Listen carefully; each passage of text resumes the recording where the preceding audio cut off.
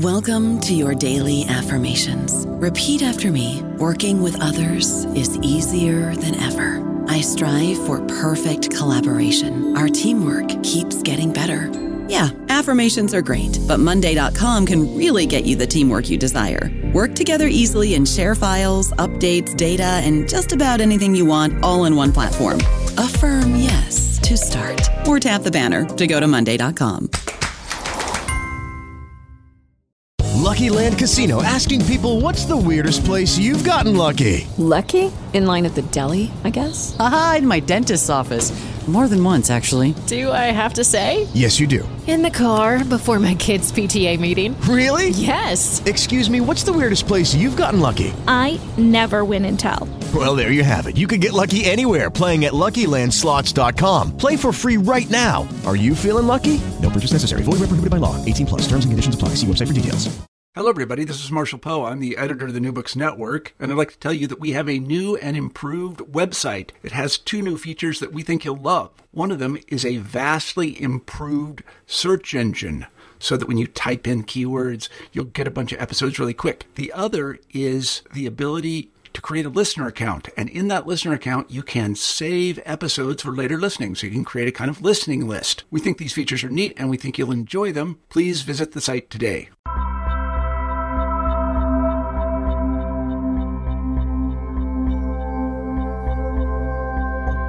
The Himalayas have long been at the crossroads of the exchange between cultures, yet the social lives of those who inhabit the region are often framed as marginal to historical narratives. And while scholars have studied religious diversity in the context of modern nation-states such as India, Pakistan, Tibet, or Nepal, seldom has the Himalaya been the focus of examination in and of itself.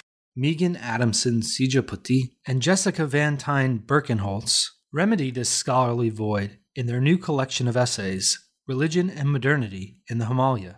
The volume explores religious responses to Himalayan modernity as witnessed in the cultural encounter with new social realities, expectations, and limits. The characteristics of the Himalayan region are fluid, moving beyond geographical boundaries or mountain and valley zones, as are the contemporary human processes of meaning-making in the face of globalization and modernization.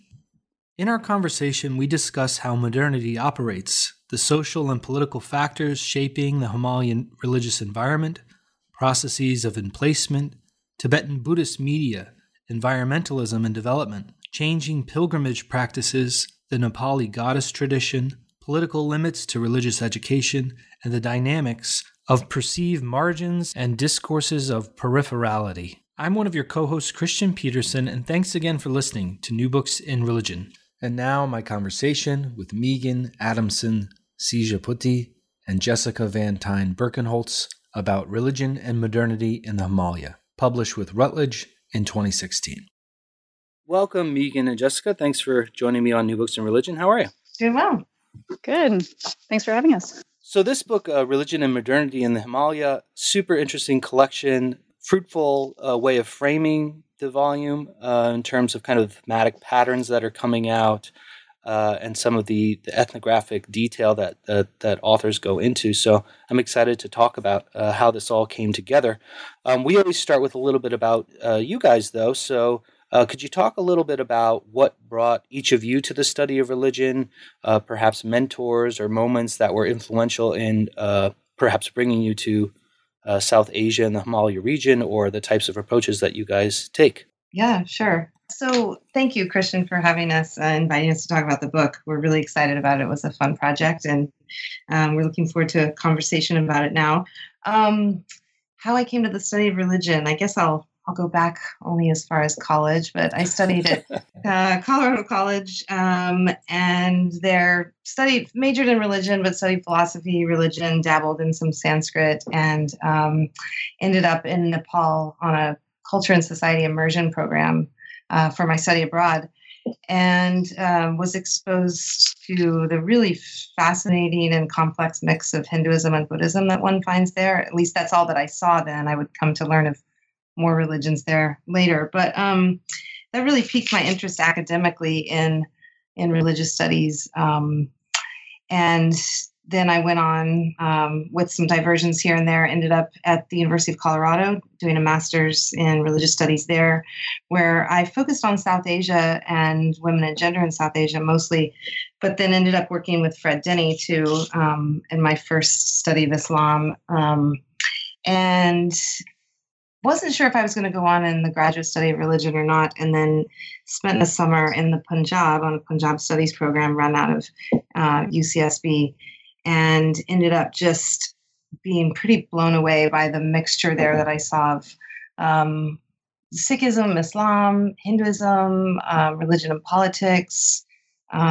Just a fascinating world to me that compelled me to want to go on and pursue religious studies even further. So went to the University of California, Santa Barbara, worked with some really terrific people there, and focused on South Asia, but particularly on Islamic traditions of South Asia. So came at it from that, and here we are today. So that's a bit of my background. My background is quite similar to Megan's in certain ways, insofar as my interest in religion began also as a undergraduate student in college, though I kind of came to the study of religion via classics, and I was really interested in the classical languages and classic Greco-Roman mythology and religion, which led me eastward to Hindu mythology, which led me to Hinduism. And I spent my junior year abroad, and part of that was in Nepal, and that was a game changer in all sorts of unexpected ways. I was absolutely amazed by everything I saw, and I was so curious about everything I was seeing and hearing and smelling and encountering. And it just raised a lot of questions for me about the vibrancy of religion, which was new in my own personal experience. And so I returned, and the same professor at Vassar College who taught me Latin and ancient Greek then taught me Sanskrit my senior year. And that really solidified my desire to go on to graduate school. I had a fellowship after graduating from college to do some independent research in Nepal for a year on women's traditions. And this is when kind of my interest in women's traditions and women in religion really started to develop more. The Hinduism factor was already pretty well established at that point. And going on to graduate school at the University of Chicago to study with Wendy Doniger was the path that seemed to be the only path for me at the time. And I was very interested in textual aspects of Hinduism and kind of came to the ethnographic side of it later. Ultimately, started off at the Divinity School, ultimately got my PhD in the Department of South Asian Languages and Civilizations, still under the guidance of Wendy Doniger. And interestingly, I think it's worth noting that a lot of those of us who work in Nepal and the Himalayan region kind of get our feet wet on these study abroad programs. And so I, along with many other individuals that I know who did study abroad programs as undergrad students, our dissertations and later our first book projects were based on independent study projects that we did on those study abroad programs. And that was my experience. And so, I always like to kind of give a shout out to the importance of these study abroad programs. So yeah, and that's kind of how I ended up where I am today. Yeah, that's interesting how there are many parallels between the two of you. Could you talk a little bit about how you guys teamed up and then how you started to bring this collection together? Where did it emerge from and how did it move forward, the project? I'll say a word about how we teamed up and how we met, and then we could talk about how the project itself emerged. So getting back to study abroad, of course, both of us ended up pursuing field work in Nepal in our graduate work for our dissertation projects. I think we were both on Fulbright Hays dissertation fellowships based in Kathmandu at a pretty tense time. This is when projects outside of the Kathmandu Valley were almost impossible to undertake. It was the height of the Maoist insurgency or the People's War. And there were, curfews and buns, which is the term that's used when everything is shut down in the city, schools, roads, all that. It was a really really crazy and interesting time to be in Nepal. And we were both in the valley with a handful of others who were doing their dissertation work. And I think we met on one of the Fulbright gatherings, or I can't remember what it was, but we kind of hit it off right when we met. There were a lot of great people there at that time. And of course, we're doing quite different projects as well, as Jessica mentioned, hers, or she'll talk more about, but on women and gender and the goddess traditions, and doing a lot of textual work as well. And I was working on a project among the Muslim minority in Kathmandu and studying, the emerging Islamic revival movements there, which, again, to return to study abroad, were things that I didn't even see or were aware of when I was a study abroad student. So it takes multiple journeys to a place to even have your eyes opened up enough to see some of the things that are right in front of you. But yeah, so that's where our friendship and our working relationship started, because we would exchange ideas and talk about the progress of our projects and field work under kind of intense conditions, including, evacuation at the height of the war and so forth, and the transition from Nepal being a Hindu monarchy to no longer having a king. All of that was taking place at that time. So there was a lot to talk about and collaborate about, have great discussions about. So that's how we first began talking about our work and working together. Yeah, and from there we, building off of that foundation, we would see, we became conference buddies. We would see each other at conferences, most often at the annual conference on South Asia in Madison, Wisconsin, every fall. And it was actually at one of those conferences in Madison in 2010 where we started talking about this kind of our respective work and the region that we work in, the Himalayas, our field of religion, and realizing just how that there seemed to be a dearth of material on religion in the Himalayan region. There's been an extraordinary amount of really excellent work done on the Himalayan region. This is usually done by anthropologists and geographers. They have really kind of dominated Himalayan studies throughout the history of Himalayan studies. And we were, kind of lamenting or taking stock of the fact that how few of us scholars of religion there were engaging in the region explicitly. And so that kind of sparked this idea of, well, let's see what we can do about that. And let's start a conversation. And it was Megan who had the specific idea about modernity in the Himalaya. She can say something more about that in a second. But we started, asking questions about kind of the conversations that we'd like to have, and thinking about those in the field or closely related to the field that might be interested in partaking of these conversations with us. And so we organized a double panel at 2011 conference, the first Himalayan Studies conference ever. So there's the Association for Nepal and Himalayan Studies that both Megan and I have been a part of for a number of years. I'm on the executive council board now. Megan was on the executive council for a while as well, predating me. And I'm also the reviews editor for the journal associated with the Association for Nepal and Himalayan Studies, which in shorthand we refer to as ANHS.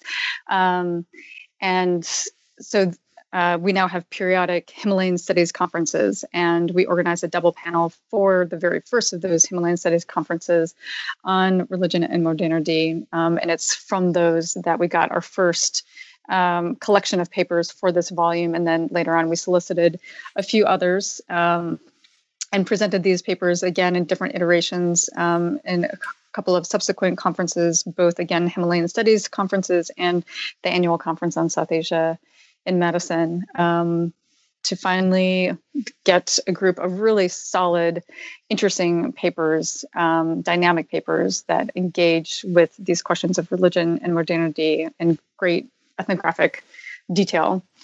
Megan, I don't know if you want to say something more about the specific idea. Yeah, the idea of the how we conceptualize this, even in its earliest stages. I mean, Jessica spoke to the the fact that there were scholars of the Himalaya presenting at the South Asia Conference, and then there was a Himalayan Studies Conference. And, there's been, I wouldn't say tension, but kind of this ambivalence about where do the Himalayas fit in region. And I'll talk more about, or we can talk more about the region of the Himalaya later, if we like. But, the Himalayas are typically not recognized so much in the study of South Asia. They're seen as peripheral, which of course geographically they are on the periphery, but I mean, even just in terms of the lived traditions, there may be a paper here or there may be a panel, but again, it might be about environmental science, it might be about development. But so we were kind of feeling out and playing with this tension between, how do we foreground research in the Himalaya, but also be thoughtful in our interrogation of what it even means to invoke the Himalaya. Like, what is that region? And is it, do we want our studies of that take place in the Himalaya and documentation of lived religions, lived traditions there, best situated within South Asia or within its own area called the Himalaya? So we didn't really set out to necessarily answer those questions in this volume, but rather to ask them and kind of ask them in a formal way in what seems to be, one of the first times that you have a grouping of scholars work together to speak to those questions. And we also wanted to, I think documentation was an important process, one of our concerns too, our interests, right? It's just, who's out there who's doing close ethnographic or field work, close textual work, studying lived religion in the Himalaya? Who's out there? And where, let's document some of not just the work of the scholars themselves, but of course, much more importantly, the traditions themselves and the voices of people of the Himalayas. Let's get some of this together and in conversation with each other. I think too, we wanted to see what kinds of potential there was for, or what kinds of shared experiences or orientations or challenges that religious communities face in the Himalaya might be similar across the different sub-settings of the Himalaya. So, are there shared experiences? Are there shared challenges or dynamics or processes, in one community in this part of the Himalaya and another community in this part of the Himalaya? Or are they really distinct? We argue, and I think the book really fleshes this out or bears this out, that there are commonalities across the Himalaya. But we were trying to at least begin a conversation about this and try to engender this conversation and also document at the same time what we know about lived traditions. There's been a decent amount of, not decent, a great amount and very excellent scholarship on, say, for example, Tibetan Buddhism, right? Or other, that's probably the best example I can think of, in which it's a discrete tradition in a way. And so you have scholars who may come together, say at the AAR or other conferences, and have a Himalaya panel or a Tibetan Buddhism panel, but it's just Tibetan Buddhism in all of its variety, but it's within that larger umbrella of tradition. We wanted to bring multiple traditions together to see if there were shared processes that we might identify, or if the contrasts were something that warranted new, interesting questions and conversations. Yeah, I think for me the volume worked very well in kind of showing those thematic traces that are found across traditions. For many of us, we're outside of this region though, so I think maybe now would be a good time to help us think about this region, the Himalaya. What exactly are we talking about when we're talking about the Himalaya? What are some of the key social and political factors that shape your subjects? What would we need to know as a novice to get into this collection? Yeah, that's a really good question.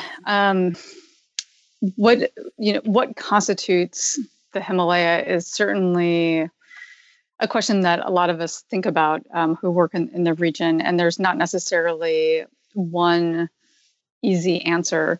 What the Himalaya is, it depends on who you're talking to. It depends on your perspective and what context, what you're referring to. So we can think of it, there are certain countries that are all part of the Himalaya in different ways, right? The Himalaya is not its own nation state, obviously, but encompasses this mountainous area that we find in Nepal, Bhutan, Tibet, Pakistan, Afghanistan. But it really depends on who you're asking and why you're asking. Both if you ask a scholar, if you ask a local person living in the Himalayan regions, how they would define it, you might get some very different answers. And even for the Association for Nepal and Himalayan Studies, this is something that we're constantly grappling with, or with the journal Himalaya, that is the journal for the association, constantly thinking about, well, is this book appropriate to review for this journal? Or is this article dealing with a topic that is relevant? Is this area part of the Himalaya? So there are some very kind of specific questions surrounding the Himalaya in that sense. But as Megan so wonderfully illustrates in her introduction to the edited volume, there's a lot of other questions about what constitutes the Himalaya, right? That these are, as I said, a lot of different countries belong to the Himalaya, but no country in its entirety necessarily belongs to the Himalaya. Megan, I don't know if you want to flesh that out a bit. Yeah, sure. So and in contrast to South Asia, I mean, this is a region that South Asia, for example, would be delineated by national borders for the most part, right? So, of course, those borders are somewhat fluid, and we know that cultures and traditions cross those borders as well. And Borderland Studies is doing a brilliant job in helping many of us to understand how that's the case. But in the Himalayas, it does, it's a region that just doesn't line up with national boundaries in any clear way. Also, as Jessica mentioned, I mean, we envision it as a mountain, or we conceptualize it as a mountainous region, but, are the plains, the contiguous plains, for example, the Tarai of Nepal, are they also the Himalaya? I think our colleague Arjun Gunaratne, for example, an anthropologist who's worked in the Tarai and written a lot about Nepal, would argue that yes, that is part of the Himalaya. So where do the mountainous ranges, where does that end? Is it, and how far, for example, west do we go into Afghanistan, into the Hindu Kush or not? Some would say yes, some would say no. I'm working right now with Jacqueline Fuchs, who's worked in Ladakh. She's an anthropologist, and we're thinking about some of this as we conceptualize a journal volume, or a special issue actually, in the Himalaya Journal that's put out by ANHS, because we've put out a call for papers on the Himalayas, and actually on Islamic and Muslim traditions and cultures of the Himalayas. But do diaspora populations also count in that? Other parts of, say, Tibetan Muslim communities who are in other parts of China, would we consider that part of the Himalaya? I mean, it just becomes increasingly complicated. So it's actually a really fun and interesting thing to, I think, question is what constitutes the Himalaya. And I think what we've enjoyed about this process of working on the book, and what we so appreciated from our authors, is that using the lens of religion, we can think about the Himalaya in a very particular way. We can see how, maybe religion and religious communities or practices or particular types of discourses help us understand boundaries of the Himalaya in a different way than say, a different frame would. Now, the other part of the title here, you pick all these really complicated terms, right? Religion, modernity, Himalaya. Is the other factor here is modernity. So, what do you all mean by modernity here? This is a fraught term. How did you see this as a kind of useful framework for the project? And part of what you do in the introduction, Megan, and then in some of the other subsequent chapters. How does modernity operate in the Himalaya region itself, which is not always the same? Yeah, modernity, the beast of modernity. I was just reading, teaching my class, the Islam is a Foreign Country, the great book by Zarina Graywall, and she talks a little bit about modernity, and she says, of course, modernity as an analytic concept, or modernities, is no longer even a useful one, because in some ways it is kind of an empty signifier. But then we felt that it does speak to something, though, that's that is worth talking about and that's worth trying to name. And modernity is kind of the best term that we came up with in trying to name what it was that we were seeing and thinking about. And I guess, and I talk about this some at the end of that section of the intro chapter, and that is that in one way we're talking about this general experience of an awareness of the new. There's being something new, and in across the Himalaya, and certainly in Nepal, which is what I'm most familiar with, and I think Jessica is too, is, development discourse and talk about modernization is it's everywhere. It's ubiquitous. The presence of NGOs in the UN and the fact that Nepal was opened up to the outside world in 1952 only. And, so modernization is something that is very concrete, and yet it's kind of a linear path forward, or it implies a linear path forward that's aligned with development in a way. But then modernity is something related, but bigger and more abstract.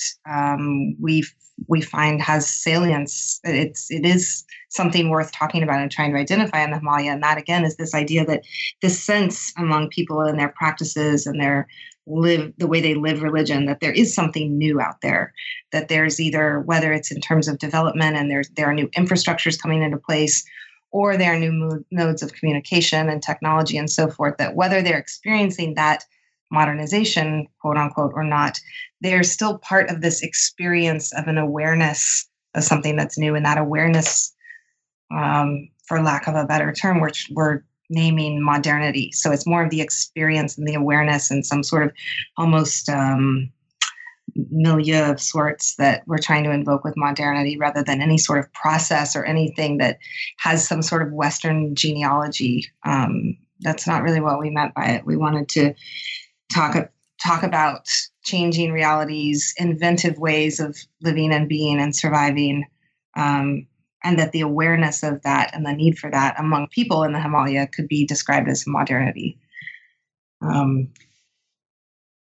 with that awareness, there's also, that's paired with the sense that this modernization, which again is we're characterizing as different than modernity itself, that these other processes are imminent, right, and that they're also desirable. So having that awareness and that kind of expectation of change that's coming, if it hasn't already come already, or further change, as well as some kind of desire for that, and how to grapple with, we were interested in seeing how these different religious communities and practices are coping with this and are managing this new engagement with modernity, and how the practices are being affected by it. And one of the interesting things that I think that the volume does a really nice job of with the individual contributions is, again, with all of the rich ethnographic detail, and this was a clear focus for us as editors, that we really wanted contributions that were very rich and on the ground, right, in the thick of it, was that we found that there are multiple modernities, right? We don't want to suggest that there's only one singular monolithic modernity, but that what we're seeing in the Himalayan region are multiple modernities, and what do those look like? So again, in many ways, the volume ends up raising and asking more questions than it necessarily provides answers. But we think that this is a really that these questions are important, and that we're looking to, as Megan said earlier, engender this conversation and allow it to expand and grow and invite others to partake in it. Yeah, and we don't use this term much in the volume. I have it a few places, I think, in the introduction, but another way of framing this could have been through globalization, which I think is a problematic term in some ways, or at least very complicated. But modernities, and if we're invoking multiple modernities as we are here, I think implies, or at least includes, the dimension of human experience, which I think comes across in all of these essays, is that they're not just a documentation of conditions and practices, and there's that lived experience that's attended to by each of the authors, I think. And I think a term, modernity as a conceptual frame or as an analytical tool enables us to consider that in a way that say globalization would not have, and certainly modernization doesn't. Now, when you start to get into these individual pieces, you frame the collection in two parts. And the first part is titled Space, Place, and Material Modernities. And here you have examples that deal with natural environments, the use of electronic media, different shifting types of genre materials that become popular. What do these essays try to accomplish? What ties them together? And what are some of the case studies that you put in this section? I'll start with that. Let's see. So we have three parts in this. First part, there's so many ways that you can frame sections in an edited volume like this, especially when you have great material to work with, which I feel that we really did. We have a chapter on Kedarnath and the High Himalaya by Luke Whitmore. We have a piece on T-pop and the Lama, which is about Tibetan pop. That's by Holly Gailey. And then we have a piece called Pocketing the Himalaya by Andrea Pinkney. And, all three of these, I think they, like all the essays in the book, but all three of these are very specific and they're very close readings of these practices. So one is pilgrimage and the way that that's shifted. The other is, this kind of subversive, kind of coded way of expressing political desires and religious desires, but through pop music. And then the other through, again, pilgrimage. So, but from a very different perspective than the other essay on pilgrimage. Jess, do you want to speak more to the specifics of those? Yeah, I mean, I think that there's so much to say, but I think one of the as Megan said before, that the whole volume could have been structured in any number of different ways, but we found that these three pieces work really well together in terms of thinking about the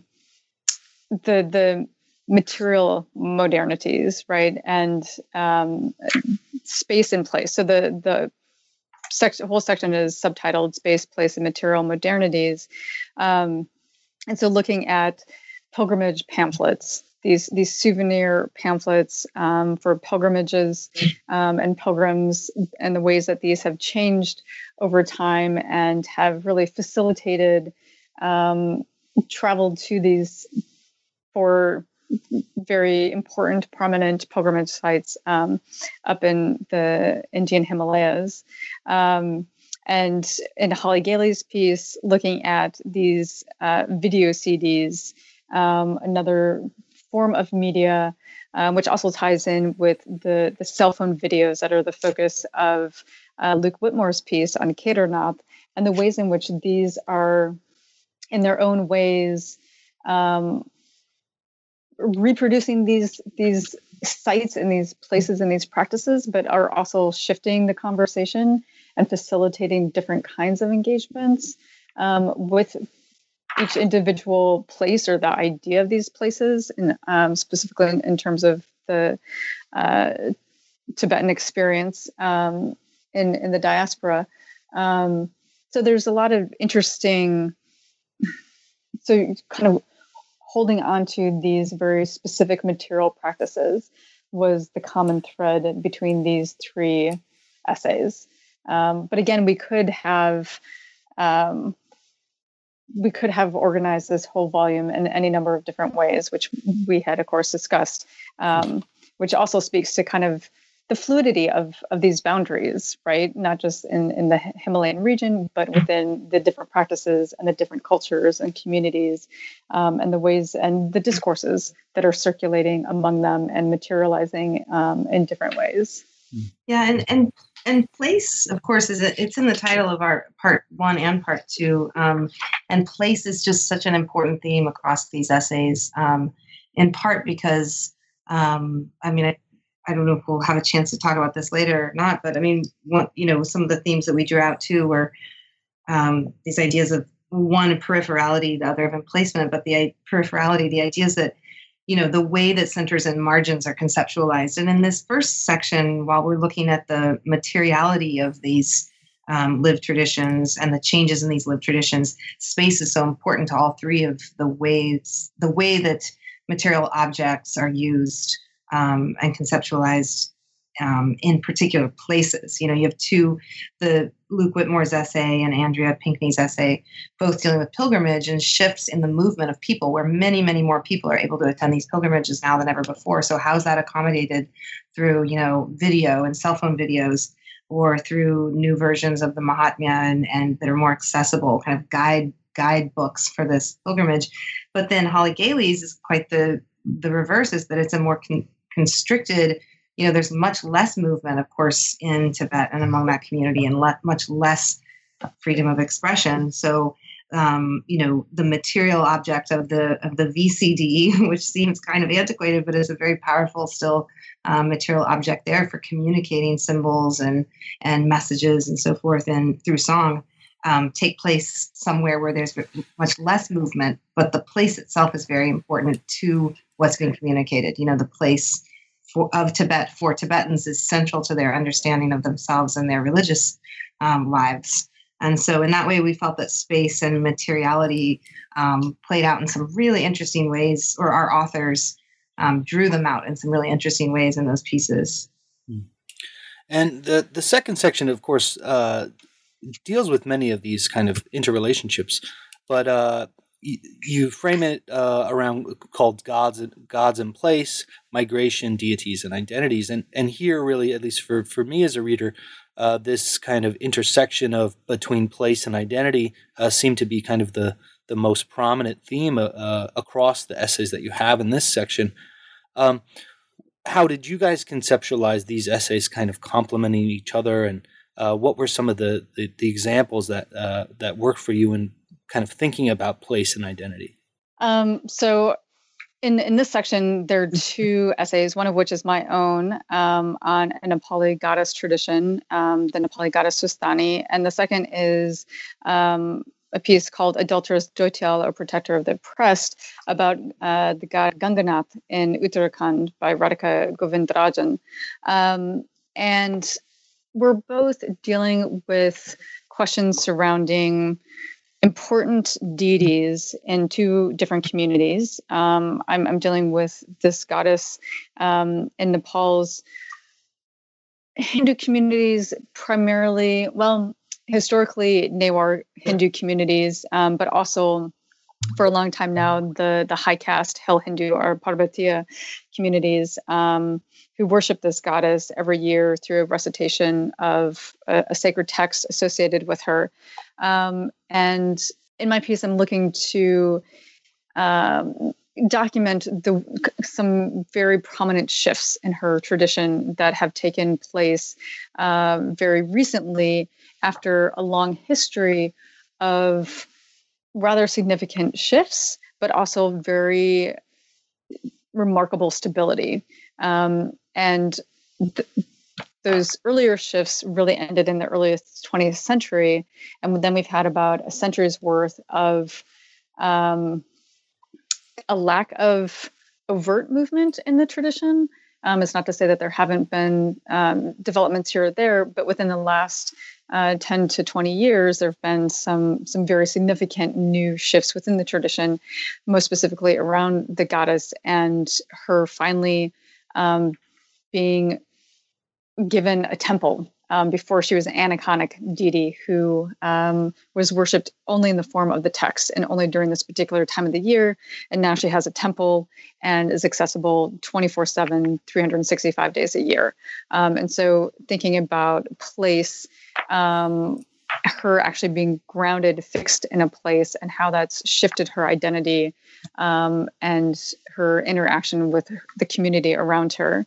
And in Radhika's piece, she's looking to this god called Ganganath, whose history is in Nepal, but who migrates with Nepali migrants into the Indian Himalayan region of Uttarakhand, and is looking at how kind of different his identity and the identity of his devotees have shifted with that shift in place. And kind of how these different modern developments of migration and the relationships between the Himalayan region and the plains, between the Himalayas and India versus Nepal, how all of these dynamics play out, and we see them kind of performed within this one God tradition that she writes about. Now the third Megan, I don't know if you. Oh, I was just going to say I didn't know if Megan wanted to add anything to that. Yeah, but we can. One quick thing, to add is, thinking about these as distinctly Himalayan traditions too. For goddess and varying forms of the goddess and the Himalaya they're quite distinct to what we would find in other parts of South Asia. And we see that, I think, we see that in your chapter, Jessica, and then also in Radhika's chapter, this documentation and interrogation of possession is quite striking too, because that also is a practice that's understood, as distinctly Himalayan. And so not that it only takes place in the Himalayas, but that it has very particular features in the Himalaya that I think scholars of South Asia would find pretty interesting. Now, the third and final section of the volume is called Education, Governance, Official Discourses, and Religion. And here you have a sample of case studies that walk us through the kind of interesting dynamic here between kind of the lived religion that you've been talking about, but then a more kind of formalized way of conceptualizing these traditions. So what are some of the kind of main takeaways when we think about the case studies that you have for this third section? Main takeaways. Well, we do see institutions, the presence of institutions in these three essays more than we see in the others. And I think one takeaway from these pieces when we put them in conversation with one another is that official discourses, as we're calling it in the part title or the part 3 title, official discourses and different forms of legislation and governance, and then educational structures, they do play an important role in both limiting or providing the limits around which, or limiting what changes can take place in the community, but then also they can serve to help create new changes and put into effect and make more official changes that people have been working on bringing into being for some time. So thinking, for example, about the waste management, which is documented by Elizabeth Allison, so waste management in Bhutan, and she looks at how official discourses and govern rules in Bhutan would dictate the way that actually are telling people that they need to dispose of their trash in different ways than they understand to be appropriate to the way one is supposed to live on the land. And so lived religion, the way that they understand the trees and the nature of plastic and all of that, and what kind of spirits live in those, provide both opportunities for the state to rethink the way that they want to run their waste management program, but also present certain challenges. And in the case of, and the other two essays, Redefining Monastic Education by Nadine Bhatia and Schooling Virtue by Catherine Miller, which deals with northern Pakistan and Ismaili communities there. Education is that official discourse and the kind of programs through which women, in the case of Nadine's essay, nuns can pursue, greater gender equality, and that young people can, in the case of Catherine's essay in Pakistan, can pursue kind of a social upliftment and a kind of social progress. So I think what we really get from these three is that institutions can have a big impact, and that people also can impact institutions, and that religion in particular, and the way that religion is lived, outside of the official discourses of maybe central authorities of the traditions can have a big impact on day-to-day life as well. Do you want to add anything, Jessica? I think Megan summed some things up quite nicely. I agree. No, I don't want to rush you. Yeah. So the collection for me, it made me, think about this region in new ways. It wasn't really on my kind of geographical radar in terms of thinking about how this area might kind of make me think about how traditions change over time, how they adapt to new circumstances. You set this up in the introduction for the book, and you've kind of touched upon it here and there. But you did mention that these kind of dual themes that we definitely see throughout the pieces of peripherality and then emplacement. I'm wondering how you two conceptualize these through your kind of editorial work of reading through these in terms of gathering these together. How do these play out in the Himalaya region? You want to start with that, Jessica? Or do you want me to start? I'll just say briefly, that these were two concepts that Megan identified quite early on, and that kind of through our discussions, we were able to develop as important themes that run throughout. And really that's also in part because, they do stand out in these different essays. So in looking at peripherality and the dynamic between center and margins, right? And the shifting between those and the perspective, which is always fluid and varying depending on who's the one looking or seeing or trying to articulate where the center is versus the margins and the periphery. And in placement, again, this has already kind of come up, the importance of thinking about community and persons with respect to space and place.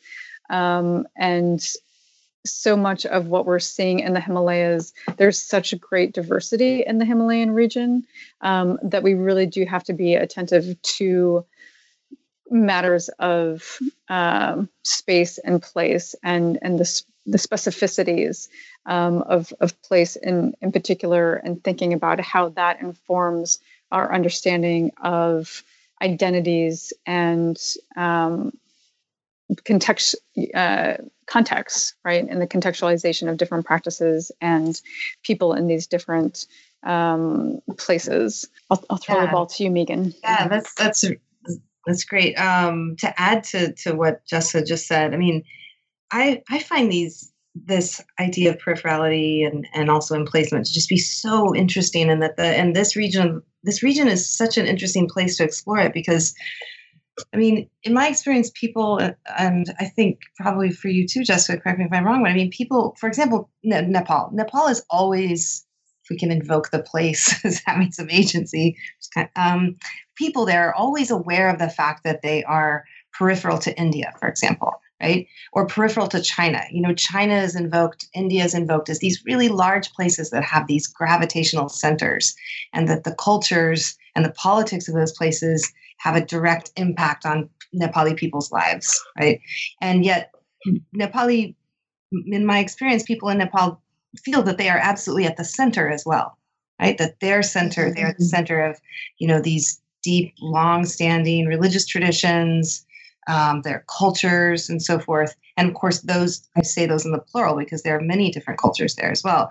But so this back and forth between feeling peripheral or marginal, or conceptualizing oneself, one's community, one's tradition that way, and then feeling the opposite is something I think that generates really interesting social practices and cultural practices, and ultimately religious practices and discourses. And we see it, and I think that the theme of peripherality, even more than emplacement, although that's related, is, we see it all throughout this region. We see it in South Asia, for example. If we look at a place like Kashmir, Indian Kashmir, for example, I had the pleasure to be able to travel there a few years ago, and it's really clear that people there feel not only that they're at the margins, but they're in a different place. They understand India. They might understand Kashmir as occupied territory. A number of people do, even if for those who don't experience it in that way. Still, India itself is something different. They feel peripheral to India and Delhi, as they would invoke it, as the political center, cultural center. But then they also are kind of their own center in a way. And how that all plays out politically in South Asia, of course, we know is pretty profound. And so just the politics of all of this is very interesting too. And that's something that our essays don't get into so much. But of course, nothing about religion is really ever apolitical. And so these are about deeply, they're about not even problematic political issues, but just deeply complex political issues as well. This whole periphery and margin discussion. And then one quick thing about emplacement I wanted to say too is just, I think that one of the most interesting questions in religious studies being asked now and explored by scholars is what's the relationship between a person or a community and the place in which they're situated. Especially we look at diaspora communities or religious communities in America that fit into minority categories. I mean, this critical relationship and this ongoing negotiation of the critical relationship between person and place or community and place, I think is yielding some really interesting new ideas and insights in the broader field of religious studies. So hopefully if we can contribute some tiny little drop of into that conversation, then I'll feel that this volume has achieved some of what we wanted to achieve. Yeah, I think you certainly accomplished that. I hope other people will take it up and read through some of these chapters. I'm wondering if you guys now, being post-book, if there's any kind of reflections you might have on the process of co-editing. What did you learn? What worked for you? What are some best practices, perhaps things to not do? I'm sure other people listening are either thinking about or doing the same thing. So what might you tell them? I think the first thing that I would tell anyone who's considering co-editing a volume would be to make sure your co-editor is someone that you really, really like. I mean, honestly, we spent a lot of time together, not always physically together, but a lot of time on the phone and emailing and whatnot. And because, we genuinely like each other and we communicate well together and have a similar take on life, I guess, and work and all of that, it worked really well for us. I think choosing the wrong person would be utterly disastrous. So that would be my first piece of advice. Well, I would agree with that. And it was such a pleasure to work with you, Jessica. Not just because, we get along and I think we like each other and have similar views and things, but also I think we had I think this would be something to consider anytime you're taking on an edited volume, is we had other research goals that we were pursuing at the same time that we were aware were important to each other, and so we had both a sense of humor about and a kind of, I think, kind of realistic view of how long it might take an edited volume to come together. And we were willing to be flexible with one another about that. These things can take a lot longer because you're marshaling work from people around the world and on different timelines. And I so appreciated the kind of flexibility that we were able to have with one another, both in our editorial work and just in recognizing that these things, edited volumes are sometimes projects you have going on. We have something else going on. And so you have to be realistic about how long they can take, and maybe sometimes a bit longer than you might expect. I think too, whether it's co-editing or editing in general, make sure you would like to edit. Because, it's not just about bringing together this great work, but you work really carefully with the authors, or ideally you do. And for me, and Jess, you might want to say something about this too. I don't want to speak for you, but I loved reading my colleagues' work, and I loved editing their work because it was just such a pleasure to be able to think about ways that they might shape their work differently, and then actually see how they would change it, sometimes in direct response, sometimes not. It was a really rewarding, collaborative, kind of synergistic process, both with the authors and then, when you have a co-editor and someone who is brilliant and hardworking as my co-editor, Jessica, then it's fun because you're helping to bring into being new work, which is really rewarding. But you have to like editing. So if you like editing, then it's great. Yeah, I would echo that entirely. It is a lot of work, whether or not you're doing it with a co-editor or solo.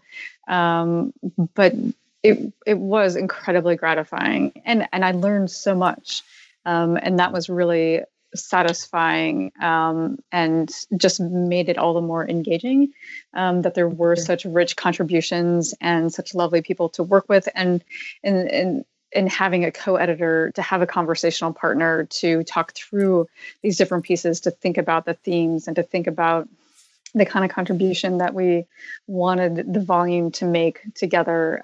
It was just an incredibly satisfying project. It's certainly not without its frustrations throughout the whole process, because things do take a lot longer, and there are hiccups along the way, as with anything. But it was absolutely fantastic.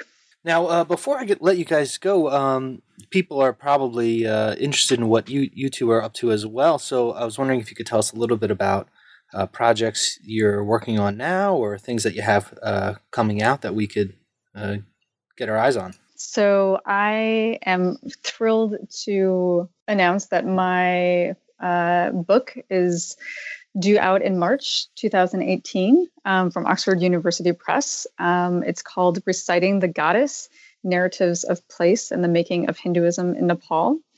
And it is the larger piece, out of which the chapter in Religion and Modernity in the Himalaya stems from. But it traces the history and development of this goddess tradition, the goddess Swastani, and specifically her textual devotional tradition, the Swastani Vratakatha, from the 16th century up to the present day, looking at the different moments of textual expansion, and other twists and turns throughout the textual history of the text, but then of the goddess herself and her iconography and so on, that I present both as a case study in and of itself, because virtually no research has been done on this goddess, but also looking at, though there is a little bit of good research that focuses on her ritual tradition, but nothing that's been focusing specifically on the goddess or her textual tradition. And this is a text that's read every winter over the course of a month. And this practice has, as far as we can tell, has an unbroken history from the late 16th century up to the present day. But I use the text also as a lens through which to look at the formation of Hindu identity in Nepal vis-a-vis Hindu identity in India. And I do this by mapping the history and development of the text onto the history and development of Nepal as a political entity, and its development as a Hindu kingdom, to see where conversations that were happening in the region and locally, we can see those conversations being taken up by the text and its audience, and playing out and being different ideas and articulations of Hindu identity being promulgated through the text and its annual recitation. So that's coming out in March, and I'm very excited about that. Yeah, congratulations. And thank you. And looking forward, starting some new projects, also focused on women and gender, Hindu women and gender in Nepal, women's movements, the third sex, the third gender, in the Nepali context. And we'll see how those all take shape in the near future. Yeah, I am working. I've got a couple new things that I'm working on and I'm excited about. So a large amount of my work to date has focused on Islam and Nepal, Islamic traditions. in urban Nepal and looking at reform and revivalism and politics of identity, Hindu-Muslim relations, and so forth. So I'm hoping to start a new project, a smaller project on girls in madrasas in Nepal, and work with people in the community there to try to document and start studying what's taking place in these educational institutions for women in Nepal. I'm also, and this is related to the book project or the book that we just discussed, is I'm really excited to be doing another collaborative project, but on a smaller scale, with Jacqueline Fuchs, who I mentioned earlier, who has worked on Ladakh and a number of other things, but we're putting together a special issue for the journal Himalaya on the Himalayan Ummah. So we're doing kind of the same thing that Jessica and I did with the book, but on a smaller scale and specific to Islamic traditions and Muslim cultures. So I'm writing a piece for that that actually is trying to conceptualize the Himalayas from as an Islamic space. So what that would mean, what that would require, what that would entail. And then I have a larger project and interest in religion and the body that I'm developing that's in its very early stages. So it's a lot of exciting things I'm hoping to be doing in the next few years. Yeah. Well, good luck on all these projects, and I think hopefully people both in South Asian studies and religious studies more generally will get their hands on some of this work. So thanks so much for making the time to talk. Thank you, Krista. Thanks so much for having us and giving us the opportunity to talk about it. It's great. Thanks for listening to my conversation with Megan Adamson Sijoputi and Jessica Van Tine Birkenholtz about their great edited volume, Religion and Modernity in the Himalaya. It was published by Routledge in 2016.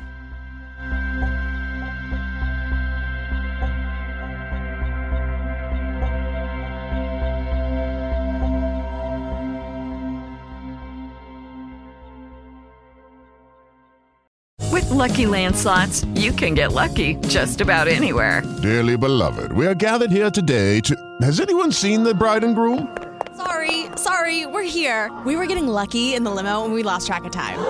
No, Lucky Land Casino, with cash prizes that add up quicker than a guest registry. In that case, I pronounce you lucky. Play for free at LuckyLandSlots.com. Daily bonuses are waiting. No purchase necessary. Void where prohibited by law. 18+. Terms and conditions apply. See website for details.